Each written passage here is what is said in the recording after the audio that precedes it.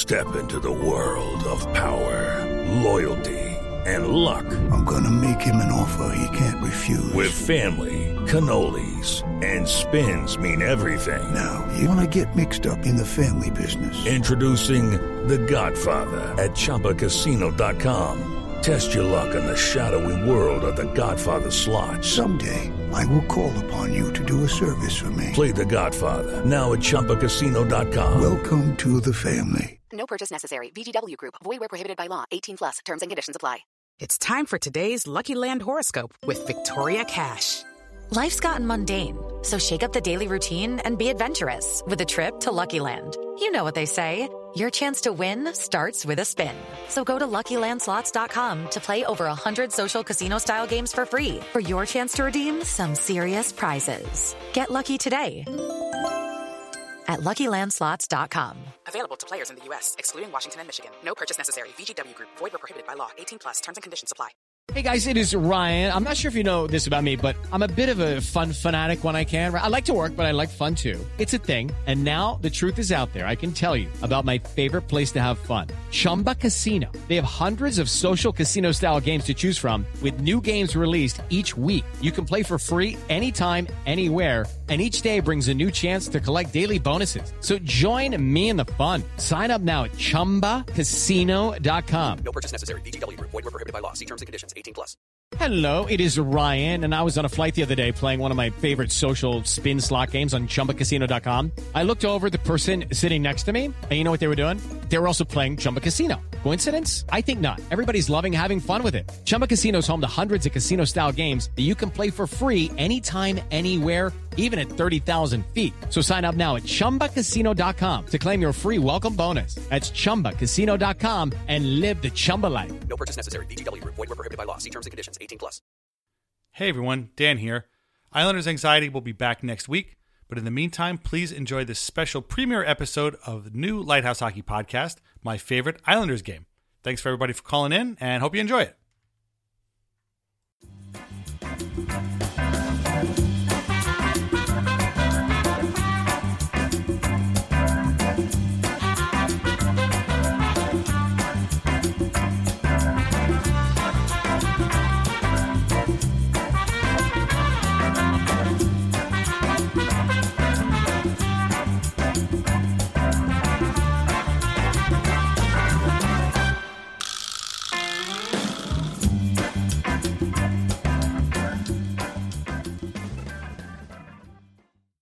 Welcome to the first episode of My Favorite Islanders Game, a new podcast from Lighthouse Hockey. I am Dan Saracini, and you may remember me from such podcasts as Islanders Anxiety and Islanders Award winners. But the star of this podcast is really you, the Islanders fan. Each episode of My Favorite Islanders Game will feature a collection of tales from fans just like yourselves, recounting their favorite Islanders game experiences throughout the years. Since 1972, the Islanders have been entertaining, thrilling, and occasionally infuriating hockey fans all across the world. Islanders fans are a passionate bunch, as you already know, and the thing that connects all of us forever is our allegiance to this very, very strange and unique franchise. Whether a game is your favorite because there's a personal connection that was forged during it, or something historic took place, or it just makes you smile, we want to hear about it. Our number is 646-980-8857. You can call that number day or night. Phone lines are always open. It's a Google Voice mailbox, and you can leave a message telling us about your favorite Islanders game. We want to hear from you, so please call that number 646-980-8857. Our first story tonight comes from a person you probably already know if you have been following Lighthouse Hockey. It's Mike. He is the man who is behind our first Islanders goal pool. He is the man who started our own power rankings. He's a great guy. He's a friend of mine. Mike was our very first caller, so it makes sense that he be the first call we have on the show. And he tells us a story from when the Islanders dynasty was just a back-to-back cup situation at that point. And regular season games were kind of a big deal back then, especially when the Islanders faced off against some team called the Edmonton Oilers and a guy they had named Wayne Gretzky. So take it away, Mike. Hi, guys. I'm Mike, better known as I Can See for Isles and Isles on the old interwebs. And mine was actually way back when the Islanders only had 2 Stanley Cups and were on their way to a third. I think it was 1981. In March, they were playing against the upstart Edmonton Oilers in a regular season game. The Oilers actually still had a ways to go, but they already had Gretzky and the likes. And Islander fans weren't too happy that this new kid was being hailed by the rest of the league as the next Mike Bossy. And the stage was set, and they did not disappoint. Gretzky got 2 goals and 2 assists in the game. Bossy got 4 goals and an assist. He actually crossed the 60-goal mark at that point, and they were only maybe 2/3 of the way through the season. How much do you think that guy would be worth nowadays on the open market? But anyway, it was just up and down action. Billy Smith got like an 80-something save percentage and was actually far better than his counterpart at the other end of the ice, who was like at 667. Both guys actually played the whole game because the coaches knew it was just going to be a high-scoring game, and what can you do? So you leave your best guy in and roll the dice and see what happens. And in this case, it ended up being a very entertaining 8-8 tie. Thanks a lot, Mike. Our next story comes from Rish, who has a game that I think is going to come up a lot in this series. It's the John Tavares Return to Nassau Coliseum game from the 2018-2019 season. And although that was a pretty crazy scene, that game actually helped Rish form a connection to the Islanders with his son. So take it away, Rish. Hey, my name is Rish, and my favorite game is probably going to be similar to many fans' favorite games, but perhaps for a slightly different reason. I'm a displaced Long Islander living in just about the worst place you could possibly live as a New York fan, which is the current sport world mecca of Massachusetts. And as you might imagine, it's hard to be a Yankee fan around here or a Jets fan around here. But when you say you're an Islander fan, people just kind of look at you quizzically, like they've either never heard of the team or they just simply don't get it. Anyway, raising 3 kids as an Islander fan when you don't live on Long Island is sort of a difficult task. My kids have gotten into it because I watch every game religiously, but it's hard to truly convey what it means to be an Islander fan and how passionate that community is when you're not down on the island. My son was born in 2006, and he's certainly learned a lot about being a fan from this team. He's learned what it's like to be a road fan in other cities. He's learned what it's like to not really understand why his Kyle Poso jersey is all of a sudden defunct. And he learned what it was like to be hurt when JT left. And in fact, shortly thereafter, he circled the game as a game he wanted to go to. However, in spite of like all the fun stuff we had done together, including playoff games at the Coliseum and things like that, he never fully got what it meant to be part of that community. But then the JT game happened. I canceled work. I took him out of school. We drove down, and we were in that parking lot well in advance. He got to hang out with fans, young and old, random people that he talked to. He hung out at the Orange tent, the Yes Man tent. He was amongst all the tailgaters and Islanders royalty that was out there, and all the TV celebrities, etc., that were there. And it was probably the greatest singular sporting event that I've ever attended. And the game became a giant party. And yes, as Dan has said a number of times, it was extremely cathartic. But for me, it was much more than that, because by the end of that game, he was literally and figuratively embracing with all of our crazed and passionate fans. And I think he finally understood what it meant to be an Islander fan. He understood some of the hurt, but he understood the tremendous joy that this team and this fan base in combination can bring. And I could see it then. I knew after that night, he was one of us, and he was going to be one of us forever. It was definitely special. Thanks a lot, Rish. It must be pretty tough being an Islanders fan in Massachusetts, but we appreciate you sticking with the team. Our next story comes from Josh, who got into hockey through a former Islander who I think a lot of people have great feelings for, but after he left the Islanders, and then he came back to play the Islanders. Well, just listen to Josh's story. My name is Josh. I currently live in Oceanside, originally from Syosset. Long-time fan of the Islanders since the Milbury era in the late 90s. That's when I was lucky enough to first become a fan.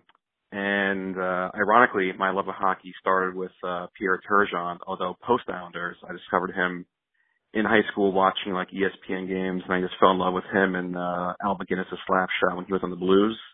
So I credit Turgeon for getting me into hockey. My favorite game of all time was seeing Pierre Turgeon in a game against the Islanders in which the Islanders won. There were 11, I believe there was 11 goals total in the game. It was a crazy 6-5 victory, Islanders over Avalanche. I want to say it was the 05-06 season. I was trying to find the game online. I couldn't find it. I want to say there was a Jason Blake hat trick, but according to Hockey Reference, I'm wrong. So let's go with a 2-goal night by Jason Blake. I want to say Mark Parrish scored, probably Shatan, maybe some others. So this was post-lockout. I think it was the 05-06 season. One of my best friends is ironically a Rangers fan. And even he had a good time. I took him to the Coliseum. So it was end to end, the whole game. And just a lot of nice pretty passing. The ice, wasn't crappy for once. And, Barzal obviously is just such a dynamic fast skater. And to me, since I've been a fan the last 25 or so years, you have to say, outside Michael Grabner, Jason Blake, much more so, just the most dynamic skater we've had since prior to Barzal, I think. And he would also circle the ice and make a lot of crazy plays. And that was when he was really kind of coming to his own. So it was great watching him. I was always a DiPietro fan, and he was always cocksure, as we all know as fans. And there was a play in the game that I'll never forget where maybe it was Milan Hajduk or one of the Avalanche forwards was about to go on a breakaway or a 2-on-1 the other way. Islanders defensemen were probably going to catch up to him, but DiPietro didn't care, and he decided to skate really fast all the way to center ice and try to do some crazy diving poke check, which, of course, spoiler alert, he lost. And not only did the forward beat him and score a goal, but he lobbed the puck ever so gently over DiPietro, and I want to say it took a good 5 or 10 seconds, seemed like an eternity before the puck finally went to the net. And Isles fans were laughing and groaning, but it was all good because Isles won the game. So that's my most memorable Islander game of all time. A much better story than my attendance of Game 1 of the Islanders against the Hurricanes at the Barclays Center last playoffs. Thanks a lot, Josh. I have a feeling Pierre Turgeon is going to come up a couple more times in this series, too. If you have a great story from the Pierre Turgeon era or any era in Islanders history, remember our number is 646-980-8857. Call and tell us. We want to hear it. We want to hear about your favorite Islanders game. That's the whole point of the show.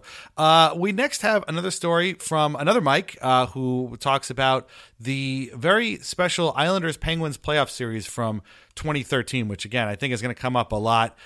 He remembers this game very vividly, as I think I do, and a lot of other people do, too. So take it away, Mike. Hey guys, this is Mike, originally from Huntington, now in the Berkshires, Massachusetts. First of all, couldn't be more in love with the podcast. You guys are terrific. I listen to a lot of hockey podcasts, and there's no hockey podcast I look forward to more than this one. So the game I have in mind is, I think it's May 3rd, 2013, the third game in the Penguins-Islanders playoff series. I've been a passive fan growing up, born in 91, but didn't really start following the team as a diehard until 2008-9 or so. So from that time forward, not a lot to have been happy about. So this was my first real opportunity to watch the Islanders in the playoffs, and the first two games were horrible, if you'll recall. I think they were 2 shutouts or damn near 2 shutouts, but just they were blown out. And my buddy Dan, his mom got tickets through work, and he called me. He said, "You got to come down from." I was up in college, upstate New York at the time. Come down and come to the game. And I was in finals week, I think, at that point. So it was a tight squeeze, but I was able to make it down. And it was the first playoff game I ever went to. Certainly one for the Islanders. And the first period, it looked like the first 2 games where they were getting completely blown out. I think it ended up being something like 4-1 or 3-1 at that point. And the Islanders were also just not getting the calls that seemed to be apparent to everyone in the crowd. People were throwing bottles on the ice. I'll never forget the one Gatorade bottle that came pretty close to a ref, and we had the announcer come on saying, any more things get thrown on the ice, it's going to be a penalty to the Islanders. And right around that time is when Okposo and Niskanen got into a fight, and Okposo left Niskanen bloody. And after that, I think in that ensuing, I think it was offsetting minors, or majors rather. But right after that, either Colin McDonald or someone scored with an assist from David Ahlstrom, really late 2000s, early 2010s guys scoring, and they came back and won. And it's absolutely one of my favorite Islanders memories ever. Never saw the crowd quite like that up until then in my life, and been lucky to see it a couple times like that before, there and after, but just an incredible game. Thanks again, guys. Thanks a lot, Mike, and thanks very much for your kind words. That series is one that I don't think anybody's ever going to forget for a long time. That was one of the wildest playoff series I've ever seen, and I don't know, it's almost surreal to still think it actually happened. Our next story comes from Keith, who was at one of the most important, if not the most important game in Islanders history, Game 6, 1980 Stanley Cup Final. Nothing else needs to be said. Let's hear from Keith. Hey guys, this is Keith from Middle Island. My favorite Islander game memory of all time is the Game 6, 1980 Stanley Cup Final. I was sitting behind one of the goals. I believe it was the goal that Nystrom scored in, way up in the nosebleeds.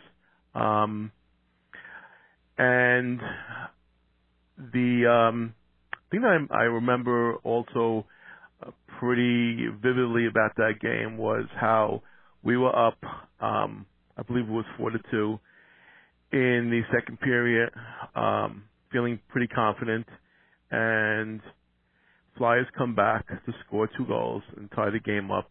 And during the intermission, and I knew how good the Flyers were that year. That was the year that I believe the Flyers had like a 25-game unbeaten streak. It was, I know it was something to that effect. And going back to Philadelphia with the knowledge of how good that team was terrified me. You do not want to play a Game 7 for all the marbles on the road when you're playing against a team that is that good. And I really wanted the team to win that game at the Coliseum and avoid the pressure, the terror, however you want to put it, for going back to Philadelphia.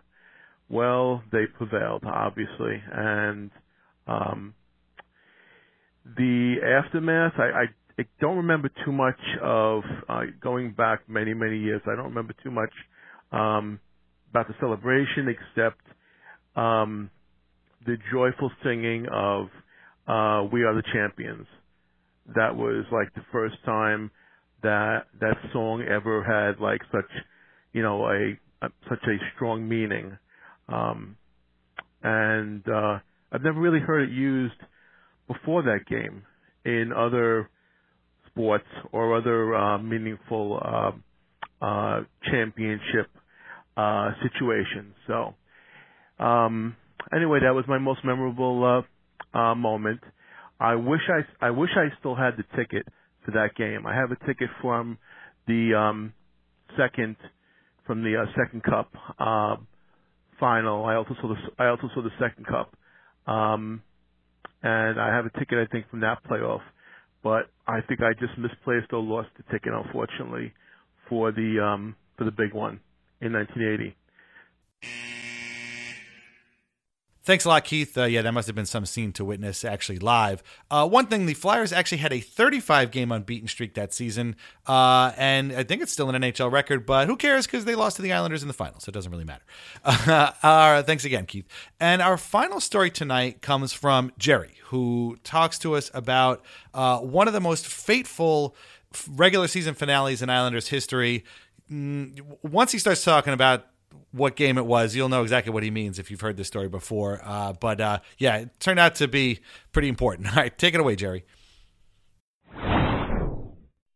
I'm Jerry, grew up in Lake Ronkonkoma, Sachem High School, now living in Florida, Orlando. I'm 50 years old. I've been through all the good times. First started watching Isles in 78. So naturally, I've been through the greatness. I remember it well. I went to games when I was 5.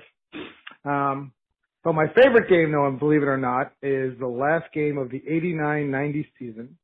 And what had happened is they had a drought after they won all their Stanley Cups. They had like a 3-year drought, which at that time seemed really long, And they finally had a good run. Pat LaFontaine was the star in that season. They had a 9-game win streak mid-season, got back to first place, and they had a slump.